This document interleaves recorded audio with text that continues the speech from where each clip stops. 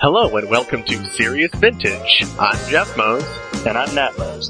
Today we'll be talking about the results from the latest tournaments in Ohio, what it's like being new to Vintage, and Serious Food and Drink discusses what to eat while gaming.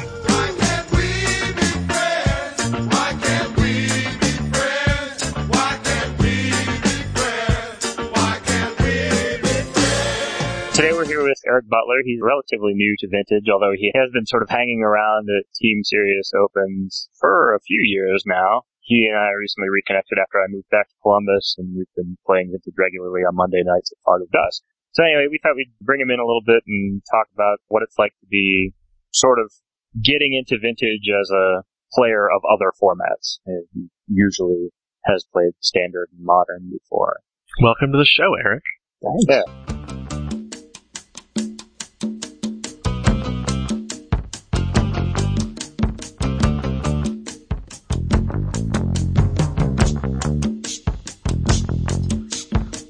This past weekend, actually, the three of us, or not this past weekend, it was 3 weekends ago?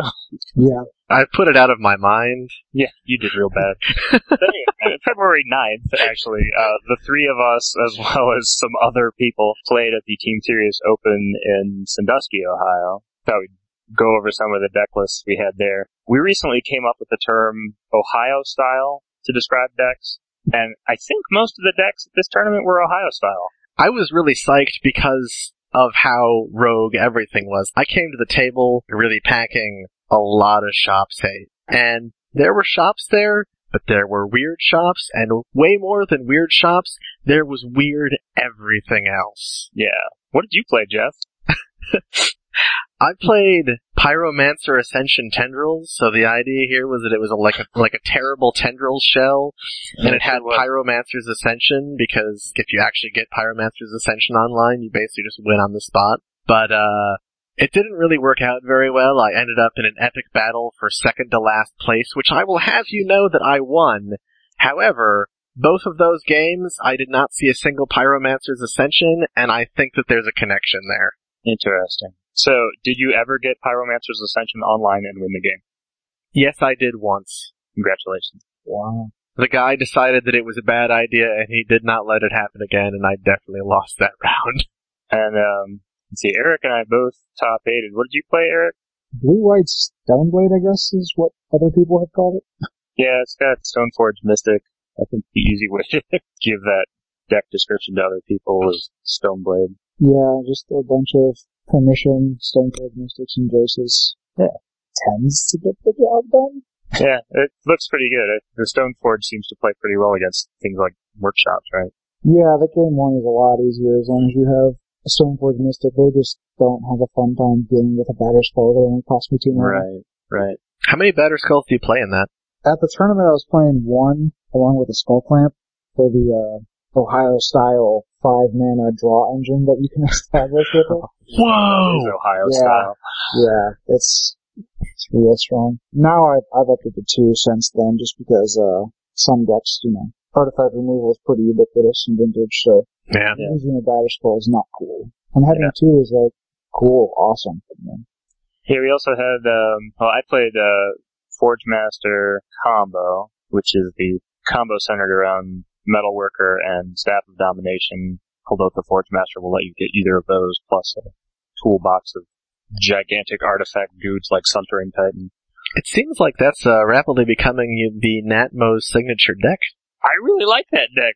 Sometimes you just play giant dudes and kill your opponent. I think it's a good deck. It's versatile, and it can definitely come out of nowhere and just kill your opponent. Yeah, I think my biggest problem, the only matchups that I have a really hard time with are ones where I don't have enough mana. And actually, the only matches I lost that weekend were against Mark Trogdon's.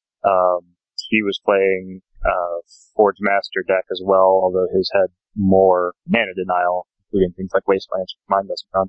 And against Charles Rolko, who was playing Espresso stacks, and also had null rods in the board, which actually the null rods aren't that big of a problem, except that I also kept hands with no lands in them.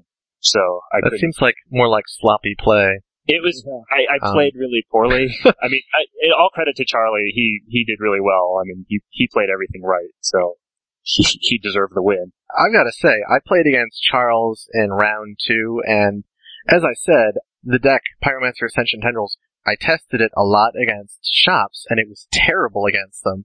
So my solution to it was to board 12 pieces of artifact hate.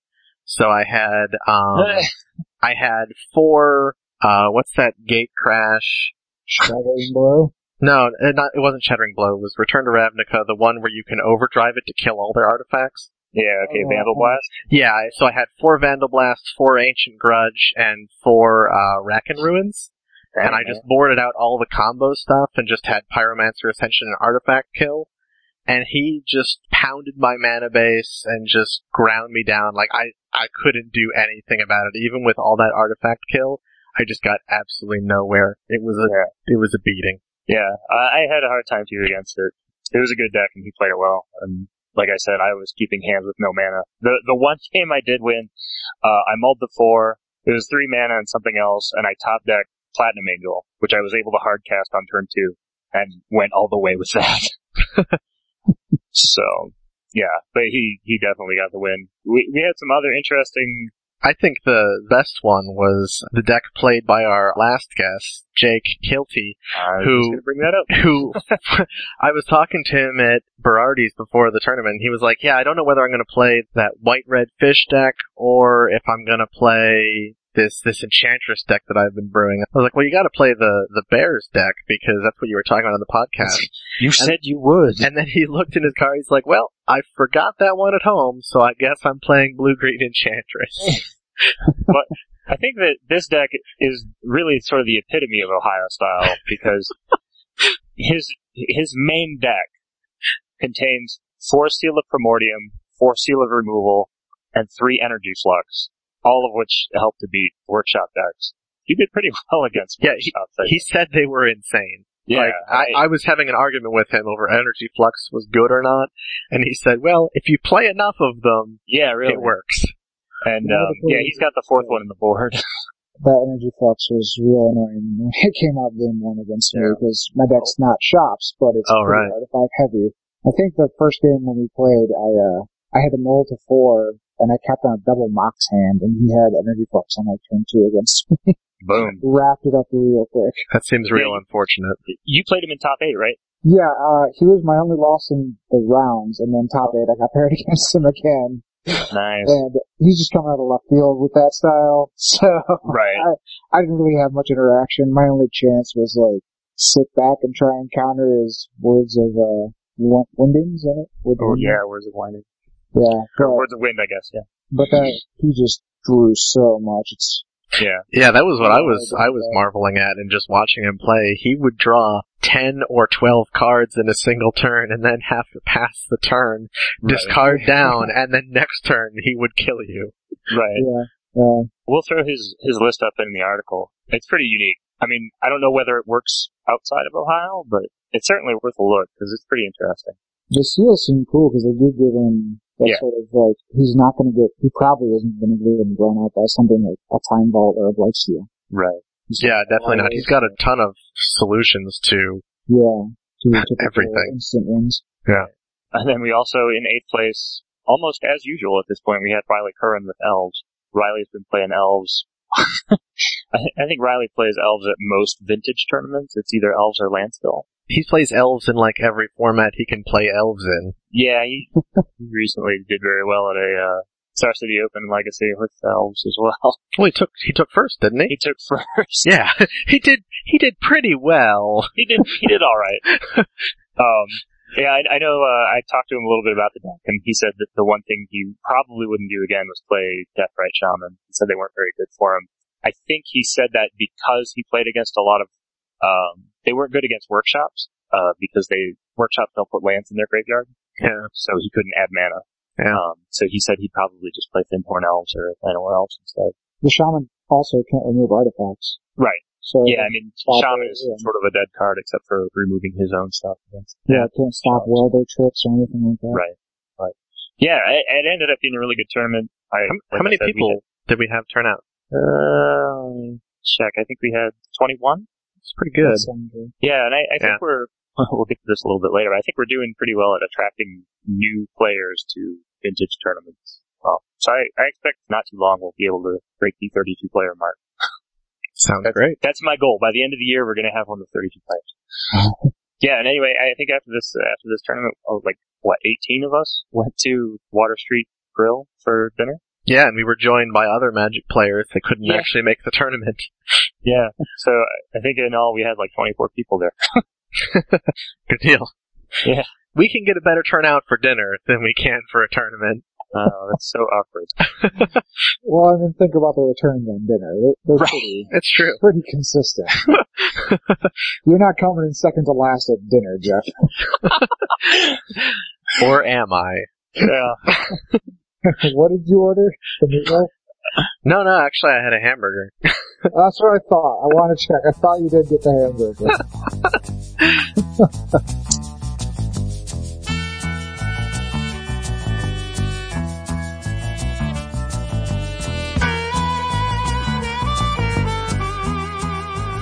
So then, following the Team Series Open on February 25th, which was actually yesterday, we had an 8-man tournament at Fog of Dusk in Columbus, which Eric and I also played at. And I feel like we're getting a pretty good turnout there as well. I figure we're going to start having pretty regular 8-man tournaments. I think 8 people on a Monday night seems pretty good. Yeah, it is. And I know that there are other people in Columbus who are not able to make that day or that time. So we might start trying to schedule stuff on weekends, either testing or other tournaments, just to get other people involved and make sure that they know what's going on. Yeah, if we get much more, Fog of Dusk is pretty packed on Mondays right now. Yeah. Well, it's interesting because I think the drafters are going to start dropping out. I know their regular events go up and down as well. So. Oh man, are we going to get enough vintage players to wage war against the drafters and force them out of their turf? Yeah. Yeah, we are. Oh. Well, I mean, Fog of Dusk has been really, really good about encouraging this. Well, I mean, they've been, mentioning it to people. It's up on their website. I know a lot of their employees, their owner, are, excited about getting the Vintage going. Yeah, because like to see it happen. They had that event where they had, for the Gate Crash pre-release. That was Comic Town. Oh, that was Comic Town? My bad. Yeah. No, it's fine. No, we actually, we have couple of pretty decent stores in Columbus that has regular. I was amazed after the Comic Town tournament because they must have lost money on that, and he was totally cool with that as being the cost to foster the format in the area. Yeah, and actually, we talked about. I could probably follow up with him because the owner of Comic Town had suggested that they were going to start also trying to do regular vintage tournaments, and that really hasn't come about yet. But they actually are the hosts for the Team Series Opens in Columbus. We have one coming up on March 24th. So, like I said, we have 2 good stores in Columbus that are willing and able to host vintage tournaments.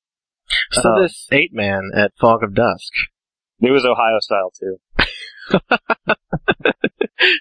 Yeah, we need to talk about this just because of this deck that you played, I think.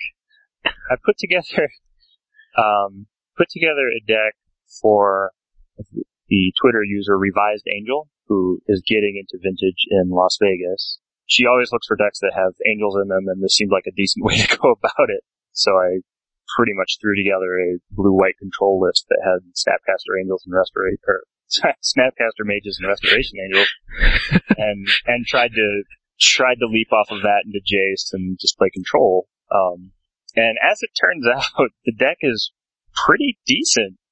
It actually, from goldfishing it and playing it, it plays a little bit like Bomberman, except that you can play your big threats at the end of the turn. Yeah, because every creature in this has flash. Right. Yeah, except for Blightsteel Colossus. The only thing you need to tap out for main is really Tinker or Jace. Jace, right. And I think that's a pretty big advantage. I see that because you would link me a list of this that I put together on Cockatrice and was goldfishing a bit. I see you dropped the Aven Mind Sensor in favor of the second click. Yeah, that was just to get more interaction with Restoration Angel. Yeah. The Aven Mind Sensor actually was fine, and that, it's a decent control piece, and it's also played at instant speed and that sort of thing, but click not only hits harder, but it also has comes into playability. I think it's sort of Mind Sensor is funny in this because normally, if you're playing against a fish deck that has white in it and your opponent passes the turn with 3 mana up, one of which is white, and you're like, huh, I wonder what you're holding in your hand. But this deck, it totally comes out of nowhere, because I mean, it's primarily a blue control deck. That's not something you're expecting them to whip out. Yeah, it ended up being pretty good.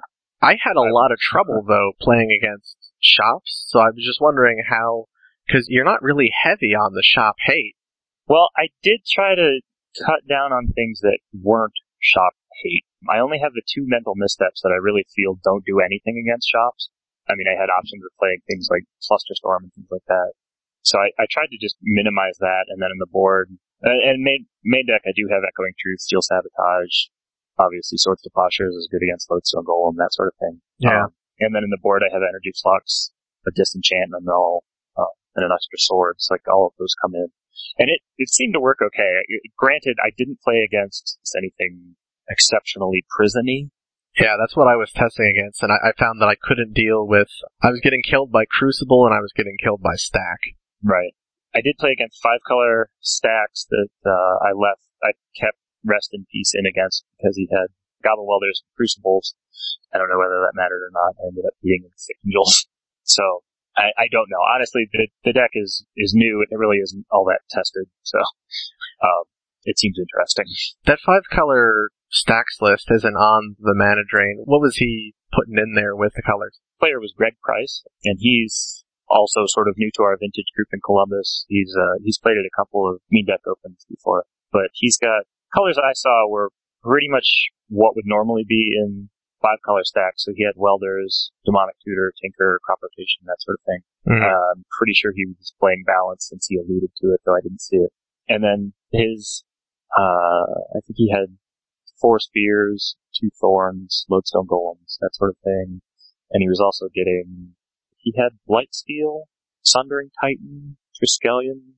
Oh my. Yeah, I don't know how much of that was main deck and how much of that came in after the board, but it looked like a pretty usual 5-color Stacks list to me. I mean, 5-color Stacks being played back in 2005, 2006, and then he also had Time Vault Key.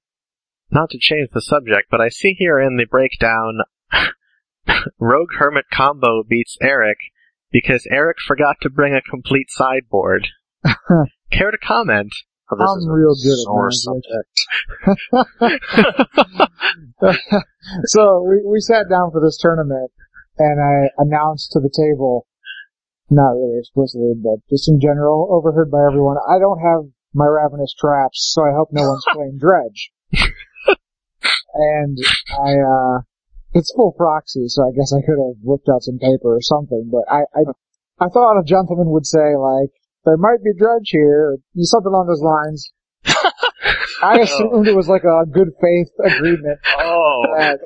Nobody's on Dredge, so I don't need those cards anyway. This is fast. I mean, really, there's no Dredge at the tournament. Yeah, there was no Dredge. I see no Dredge here. Look at that list. Come on.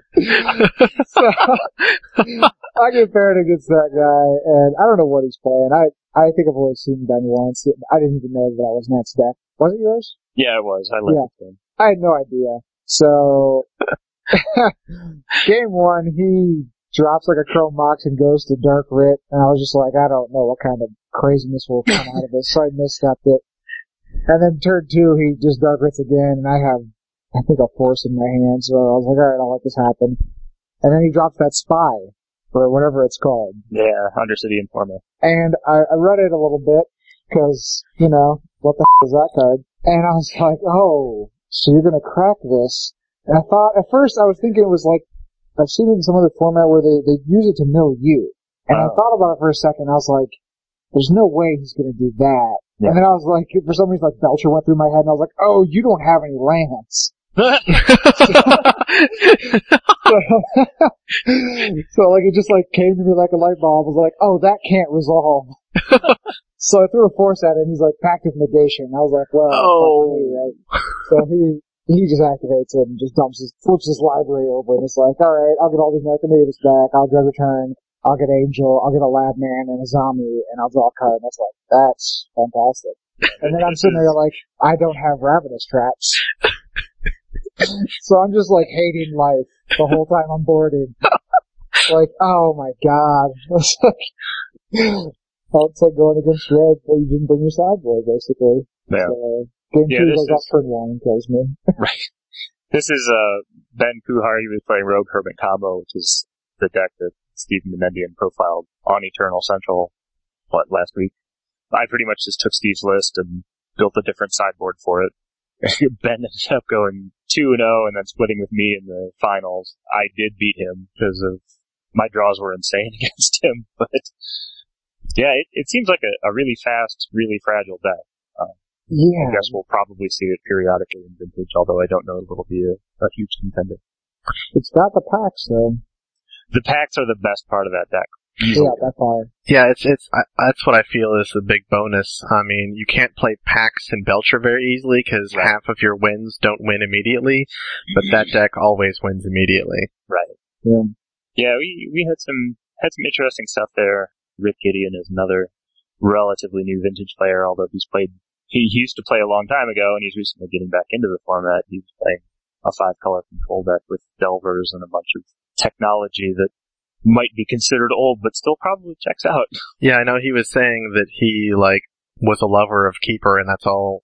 Yeah. He really wants to get back to that, so that's a fun project for him. Yeah, he mentioned that he used to test with Oscar Tan back in the day, so that's kind of cool. What is Keeper? This is something way before my time, I'm assuming.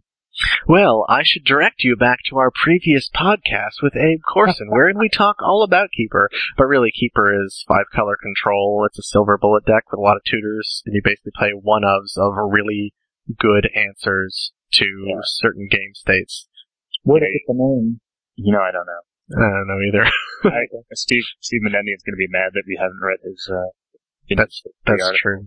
That's true. Does he have an anthology on the history of Vintage? He's working on it. Funny that you ask. Steve has been writing an anthology on the history of Vintage. So yeah, we had a good turnout, and I think we're going to try this again pretty regularly. So I'll look forward to those.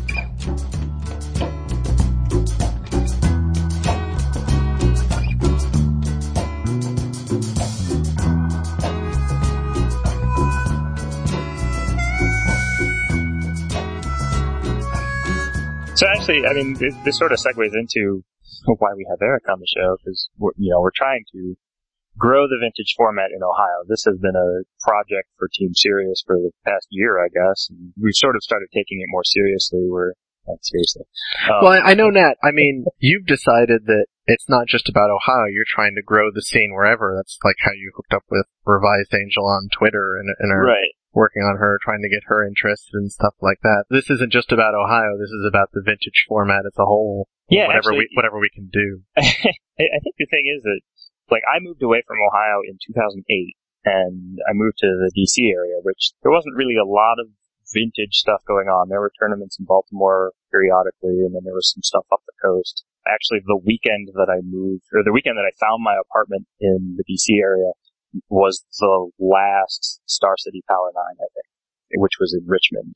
So in DC, I tried to build the network down there. That was how I met Ryan Seeley, Abe Corson got involved, Doug Azano, a few other people, and eventually Paul Mastriano moved out there. I mean, we built a scene up. We had 4 or 5 or 6 people playing weekly, just testing really. And then after I left DC, we had some more people in the Columbus area that we tried to get a scene going there. Obviously, that had the benefit of having Steve Menendian and Kevin Cron already there. Matt Howard was there, all of whom I tested against periodically. But I think in the past year, I've really tried to get regular events that aren't based on going to someone's house, because that way you're not reliant on one person being around. If you have a store to go to, there's always a place to go. Yeah. It also allows you to expose it to people instead of keeping it exclusive. Right. And I think that's been important. So like I said, we've grown it up, and I keep tagging people like Eric and Nick Sherwood and people like that, where it's I know they're around, I know they play Magic. Why don't you play Vintage? Yeah, and then there's people like Rick who used to play back in the way old days, and it's hey, you can come back to this. Yeah, he was surprised, actually. I didn't talk to him beforehand, but he really showed up a couple weeks ago, and I was yeah, I used to play back in the day. So I think he found out about it through Fog of Dusk, who had it on their website, and he saw it on the Mana Drain. He saw the post in the tournament thread on the Mana Drain and was like, all right, these guys are playing Vintage on Mondays. I'll go down and check it out. So yeah, and I think that's the thing is, like, a lot of it is just beating the bushes and combing the streets and a whole bunch of other mixed metaphors and and trying to talk to people and say, Vintage is really cool. Why don't you give it a shot? Mm-hmm. So Eric, what do you like about Vintage? Well, pretty much it's just like the player base we've discussed in the past. I started playing Type 2 like 2003, 2004, and I guess at that point I was in the same age group as you expect for Type 2 people. I was like 18, 19, a jack, and, played Type 2. As I played more and more Magic and gotten more and more tired of that crowd, the Vintage crowd just seems much more enjoyable to play against. I mean, card-wise, I'm not a fan of Vintage. I mean, not to say not a fan. I have serious issues with Vintage's structure, but... What do you mean? You mean like the power dynamic, or what? I hate power. I hate variance. Okay. Power in Vintage is the most extreme example of variance in Magic you can have. Yeah. If I was playing a powered EDH or something ridiculous. I think powered EDH would have higher variance given that it's a singleton format. Vintage is somewhat singleton as well. I guess there is that. Yeah, coming into Vintage, I guess, at the outset, because I guess coming into it like a couple of years ago when I played it, like the first, it wasn't even Team Series Open back then, I guess. But when I was playing like the Black-Blue Wizards deck. Yeah. And Jeff was my loss. Yeah. I remember, because it was my first Vintage tournament, and I'm playing the Sweet deck, and Jeff's on Dredge. But I was terrified, because I could never beat Withered Wretch in testing. The first thing you said to me was, we shuffle up and deal 7, and Jeff's like, oh, so you're playing Nat's deck. And I was like, yeah. And he's like, oh, I know that list pretty well. I've tested against it. Turn 1, Cabal Therapy. And I was just like, this guy. That was my hello, welcome to Vintage. I had forgotten about that, but you got the Withered Wretch. I'm sure that I did Withered Wretch. Yeah. But, it's sort of funny because Jeff and I pretty much tested exclusively against each other. Yeah. So we had this extremely inbred metagame of 2 decks where I played Blue-Black Fish with Withered Wretch and Planar Void, and Jeff played Dredge. And, so I think I got really shafted on that deal. But yeah, so going into Vintage, if you were to, like, some traits of how I felt about Magic was I hated combo decks. I hated variance. I still kind of do. And so Vintage, to me, those are the biggest things that I hate. That's like the worst. Why are you playing Vintage? Because I can't stand Type 2 players, man. Why do we have this guy on the show? It's fun when power doesn't throw games insanely. Like, I don't mind, like, drawing a turn 3 Black Lotus, or starting with a Mox. That's fine, but, I mean, even there's games in a TSO, like when I was playing Labman Oath, and I opened with, like, Land, Mox, Black Lotus, Force Backup, and an Oath. And it's like, how is this Magic? Like, right. You are just pure ruined, and it has nothing to do with how you played. And that drives me crazy. When you get aside from the potential of the turn 1 wins and things like that, it's really fun. There's still levels of interaction that I think Type 2 has lost. Right. In the rules changes and the power people deeds. You've talked in the past about how you're not a fan of how newer formats are more creature-based. Yeah, I mean, Type 2 right now, it's just, everything just curves right into you. And it's like, I mean, Magic philosophy-wise, I don't want to play that. I don't want to play against it. It's like, here's your autopilot, and how's it feel? Right.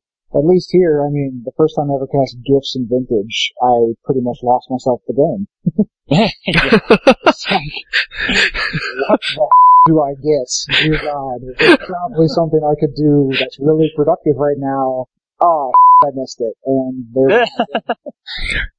I mean, I'd rather, it's much more, I don't know if it's satisfying or not, to lose on my own merits than to, losing Type 2 where it's like, oh, I missed a land drop, or... Yeah. You get outcurved. That sort of, or it's just, he gets a 1-drop, a 2-drop, a 3-drop, and a 4-drop, and I'm trying to, get to the point where I can wrath, and the creatures are so good they kill you before that, man. Yeah. Well, I always feel like there's a lot more, there's a lot of interesting stuff going on in Vintage. I mean, obviously there's issues with that as well, but the Rogue Hermit combo appears in Legacy, but, I mean, it's pretty unique. The straight up Bazaar fueled dredge deck is pretty different. Workshops obviously don't appear elsewhere in any real capacity. There's a lot of spell interaction on the stack. You have counter battles that involve more than 2 counters, one from each side. I do like one thing about the power creep in Type 2 is with new sets, is that it is kind of cool to see powerful creatures cascade down into Vintage and get played, because Vintage is definitely a spell dominated format. Right. With, this huge every card available. So it's cool to see some dudes make it into Vintage and get played in cool ways. Right. But it's just, Type 2 to me is, for every dude that makes it to Vintage, there's 4 that are along that power line that are getting played as well in Type 2. Right. So. Well, it helps make things like creature removal and combat relevant in Vintage. Like, Vintage actually has a whole range of different interactions that other formats sometimes miss. Other than that, I think it's just the players, like I said. There's definitely an age separation between the formats. Yeah. It's almost like they just, with the age of the format is the age of the player. Right. Sure. Except, the only thing I think that's weird about that is it used to be that way. You could say it was that way, like, Type 2 was the youngest players, Extended at the time was, Type 2 players from a couple years ago. Legacy was almost like Vintage in its player base, I felt. But then when SCG picked up Legacy, it's the same sort of influx of Type 2 modern players to me now. Yeah, Legacy's a pretty broad age range. I mean, I've played against a lot of different age ranges, or a lot of different age people at Legacy tournaments. Yeah, I would agree. Definitely increase that. Yeah. You should work on getting SCG to host Vintage again. Well, that goes into our next topic. They've been against proxies a little bit. I know that they've steered away from that. They're leery of sanctioning, not in the tournament organizer sense, but in the allowing sense of proxy tournaments. So I think if they were going to do Vintage tournaments, it would be 0 proxy, and I'm not sure that they're confident enough that they would get players for it. Did they do proxies in the past? Yeah, the Power 9, Star City Power 9 series was 10 proxy, I think. Was it? I did not know that. Yeah.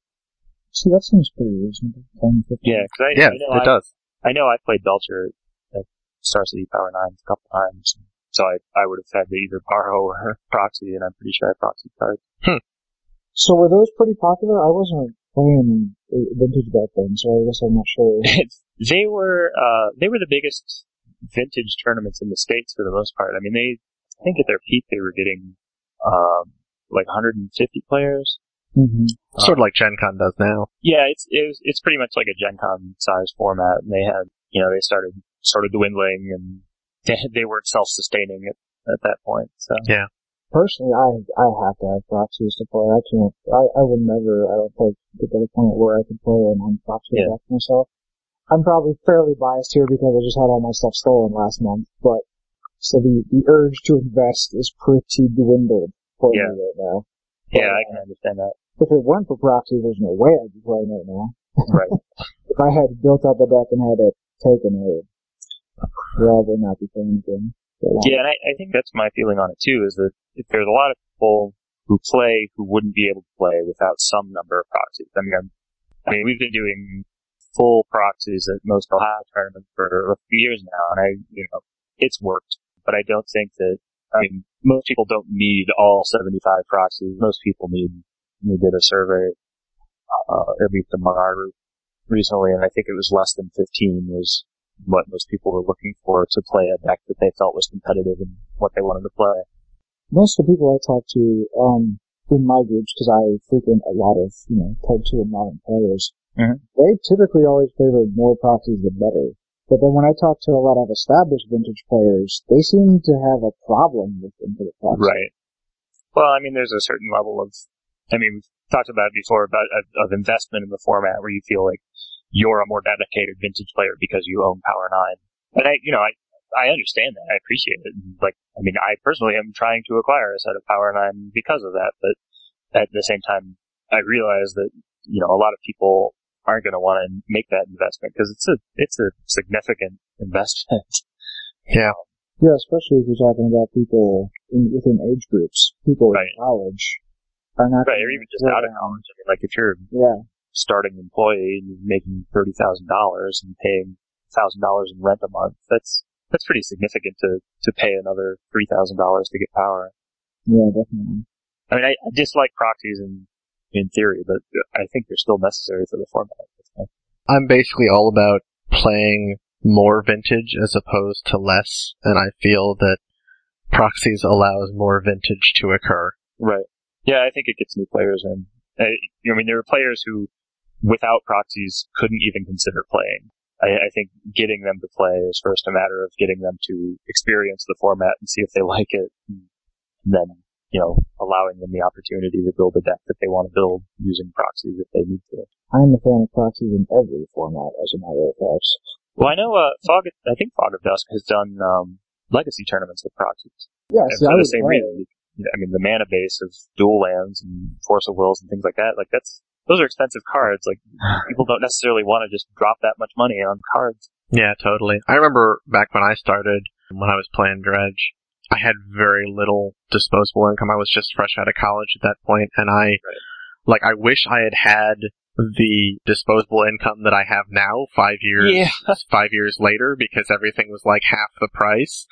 Mm-hmm. So, I just had the foresight. Yeah, I wish I had invested then, but there's no way that I could have.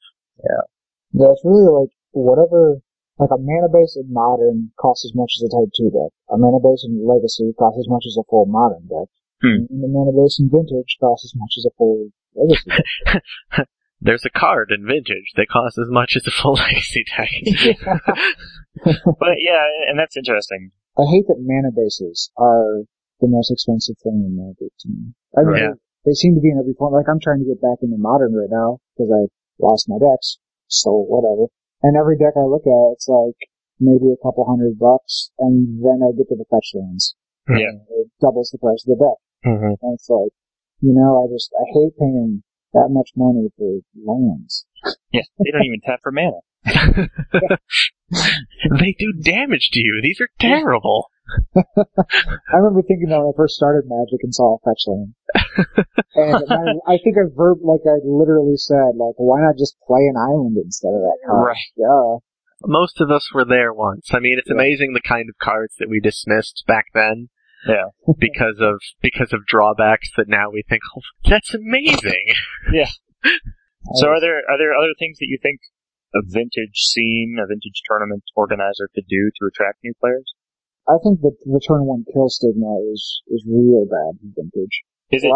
But it's just the stigma, right? I mean, people just have this impression, but most vintage games do not end on turn one. I'd be more apt to say that if I didn't just lose turn one. I understand. In a row but you see what I'm saying. Yeah, it's definitely how much non-vintage players think it happens is definitely inflated. Right. Like it's aside from that deck, like I haven't had anybody kill me on turn one and right. And I mean even a lot of the effective turn one kills, I mean, you know, turn one Chalice Lodestone is pretty good. Turn one Trinisphere is obviously pretty good. Turn one Black Lotus Jace Ancestral Insanity is real good. But I mean, even those are fairly rare. I mean, you're talking about a lot of things coming together to make this happen. Yeah, it's just in a format with Force of Wills and Mindbreak Traps and things like that. Yeah, it's the plane crash phenomenon. Right. Anybody that doesn't play vintage, what have they heard of it? Well, they've probably heard about the most ridiculous shit. Right. Which is like, they can turn one Tinker into a Blightsteel Colossus and they have Force backup. Like, yeah. You hear about that stuff. And I think it's pretty difficult to break that stigma because you really need somebody who's going to sit down and already play it for more than a couple games. They need to play it for a little while so they can, even when I first started playing vintage, I had that thought. Sure. That's definitely what I thought of vintage when I first started playing. Yeah. And it wasn't until a couple of tournaments of playing it, and it wasn't even an explicit realization. It was just sort of like, oh, I don't think that anymore. It was brought up. And it's one of those things too where new players I mean, it happens on both sides of the table too, so it's not like you're constantly being turn one by your opponent. I mean, you also get to have that happen for you every once in a while.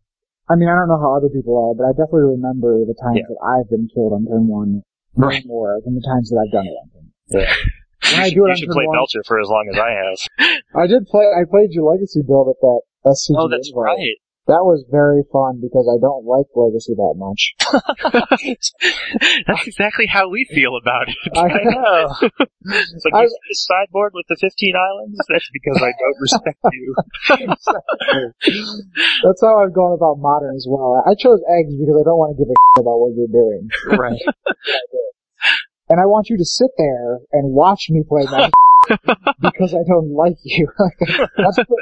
Whoever invented eggs had to realize that when they started playing it. Like, man, this is really not going to go well. I'm not going to get a handshake at the end of this game. I'm going to take a 15-minute turn after which my opponent's going to be dead. Yeah, and if I go to time, they can't even look at me, with that angry fish shape like they're going to get some. No, I'm going to take this one turn for another 10 minutes. We're just going to hang out, and you're going to tell me you're going to stop cutting my deck and tell me okay and get angry about it. Like, it happens every game. But I played the Belcher in Legacy for the same basic reason. It's just you don't get that sweet satisfaction of your opponent's soul cracking. There's a certain sweetness when it's all over so fast. Like that one person who I played at the SCG in Columbus where like his girlfriend was sitting there and I killed him and like almost instantly and she was like, "What even happened?" And he was like, "Shut up." It's a different enjoyment. So you like that quick, like that hope drop when they get it. I like that sigh when you get that sigh out of them. when you're in the middle of an eggs combo and they don't know if you can win, but they don't want to give up because that's just letting me win. And you get that sigh. And they put their elbow down, their head on their hand, and they just, okay, and they don't cut your deck anymore because you've already shuffled it like 9 times. That's when it's like, I feel a little bad, but you got it. Didn't you start this segment with, "I hate combo"? Well, he also started with this segment with, "I pretty much play the format because of the people." So it turns out, Eric really does love combo and hates people. To justify the combo in Modern. Okay, I wanted to play Modern a lot when it was called Overextended, right? You remember that? That was a really cool format. It had Counterspell. Don't know why that's just OP, I guess. But, so they made Extended or Modern rather, and I was testing a lot back then because I was going to Sandusky pretty frequently with, people I test a lot with, and we were testing we were testing 4+ hours a day. Wow. And as soon as they cropped it from Overextended to Modern, like every control scheme, because I'm a control player, quote unquote, and by control I mean like Icy Manipulator, I win on turn 45 control. That's the style I like to play. I like the game to go long. I like to try and answer every threat. Like, that's fun Magic to me, is just constant, like, back and forth interaction for as long as I can before you give up. And Modern did not give me that option. There's just, especially at the beginning when, like, Emrakul Cloudpost was real, you can't play a control deck when Emrakul is getting cast. It's impossible. Right. So I was like, you know what? This format. I'm gonna play the most boring thing I can to punish every other player that's playing Modern. And eggs was the answer. If I can't play the deck I want to play, you don't get to play either. I like this idea of playing Magic totally out of spite. I'm feeling this dark, seething hatred that's just taking hold. They would just let me play a slow blue-white control deck. At least in Type 2, they give me the glimmer of it, even though I just go get kicked out of me. And so I do it, and I play, and I just, I go like 6-3, 6-2 and 1s, and I do well, but I never win. They keep me on the cusp of thinking I can play control, and that's great. But Modern, just no.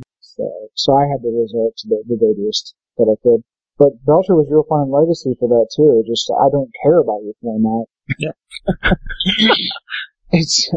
I didn't have to test. How long did you?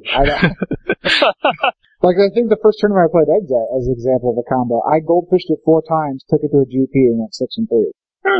Well, that sounds good. So it sounds like we're, I mean, going back to our original. What have we established here? I'm not quite sure anymore. What I do, I was that the point? I like vintage because of the players. Right. and everyone who doesn't play vintage, you just want to punish. Yeah. Right. Yeah. I mean, it's kind of like linked to, like, I don't like aggro, and I think less of a player when I see them play a mountain, basically. Wow. If your turn 1 is forest, dude, I probably don't like you. Landist. Jerry Yang loves those people. He high-fives them. That's because he knows they're not going to counter any of his spells. Yeah, and then he kills them. Wow. But at least in vintage, everybody, is playing, except for shops players and good players. But they're all playing, like, spells, and there's going to be some counters going on, and people have to make decisions, and it'll be, hopefully, a fun game if it doesn't end anything in.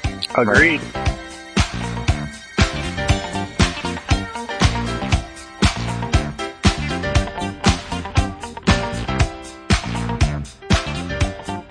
So what is the topic for serious food and drink? Eating while gaming. I don't know what that means. Nat's going to have to introduce it. Well, the only reason I thought about this was because Eric suddenly has this fascination, nay, obsession with oatmeal cream pies. I mean, that's pretty much it. I mean, the eating well, like the bringing food to a tournament to eat idea has come up before. I know that, we talked about whether you pack yourself a lunch or, do you bring anything to snack on to keep your energy up between rounds, that sort of thing. And really what it comes down to is Eric's just really upset when he doesn't have oatmeal cream pies. I feel like it's such an easy thing to keep in stock. I would think so too, but, It plays well with my mild sugar addiction. Right. So does this come about because Fog of Dusk, had them and then did not have them? And now they have them again. Yeah, they carry them, but sometimes they're out. And they've been out several times, and I don't understand, you're running out, go buy more. They're just little Debbie's, man. These aren't, it's not a scarcity issue.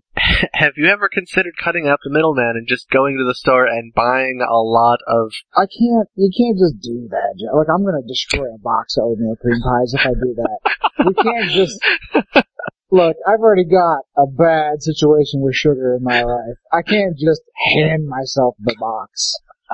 Yes, it'd be economically more feasible. Yes, I would probably get a lot of fun out of that. But let's look at the health repercussions. Man, now I wonder if they sell oatmeal cream pies at Costco. They probably do. The best is when you lightly refrigerate them. Ooh. Oh, really?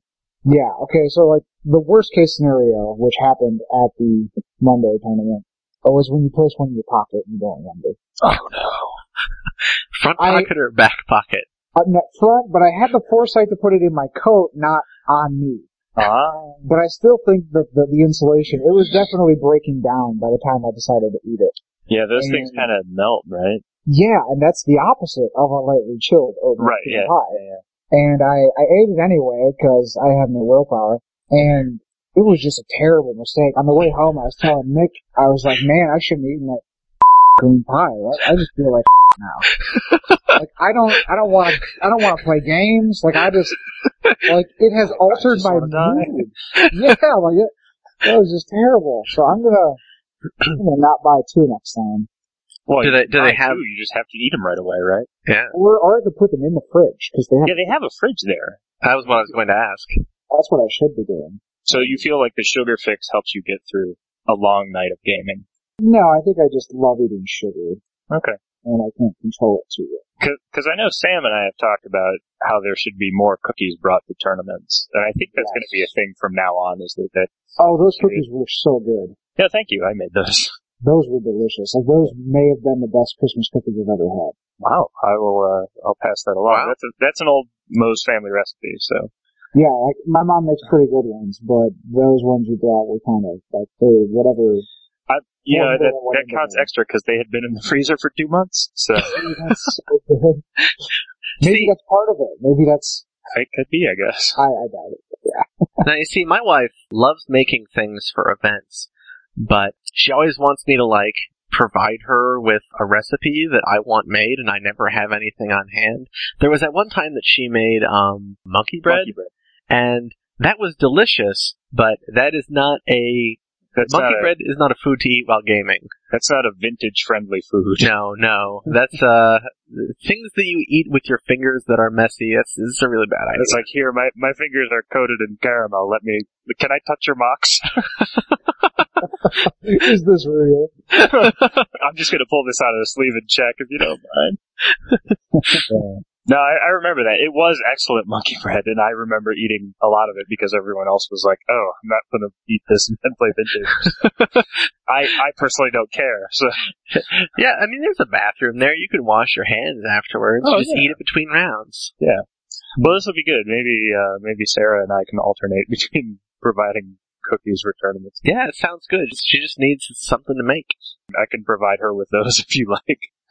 Yeah, I feel like it depends on the length of the tournament, but when I start getting, like, legitimately hungry, I've given a win away to go get Subway before in the middle of the tournament. It annoys me to sit there and be like, I'm really hungry. Yeah.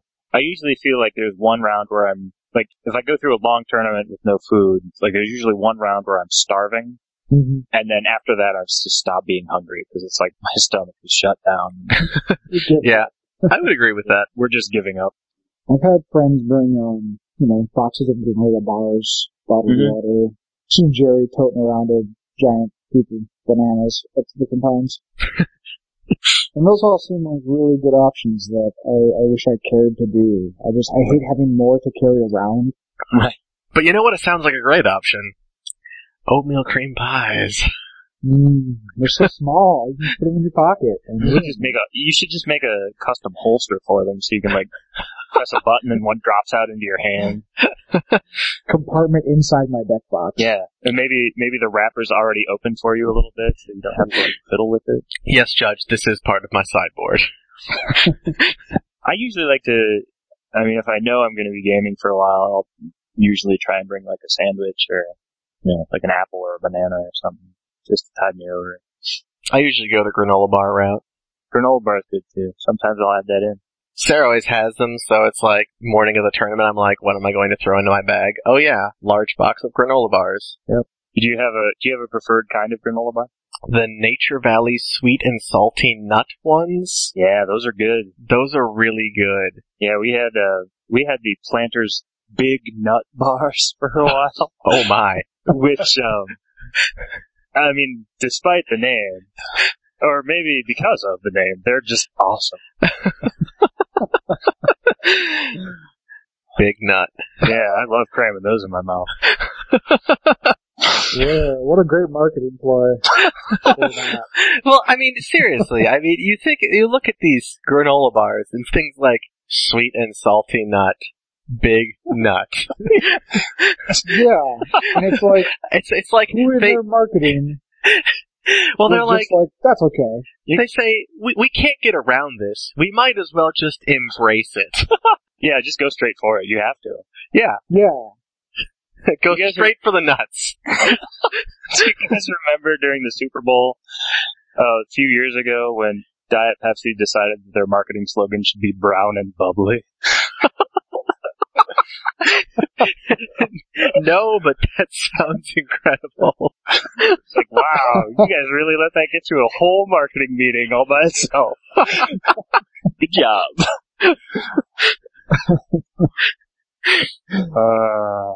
Yeah. So oatmeal cream pies and granola bars and apparently Diet Pepsi are the way to go. It's happened again. You've wasted another perfectly good hour of your life listening to Serious Vintage. I'm Jeff Mose. I'm Nat Mose. And I'm Eric Butler. And we hope you'll join us next time for more Serious Vintage. Bye. Bye. And bye. Eric is not down with this bullshit.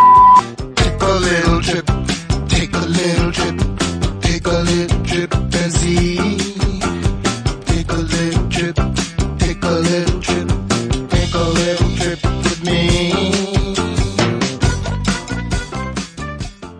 Oh my, guess what won on Monday? Restoration Angel Snap Control!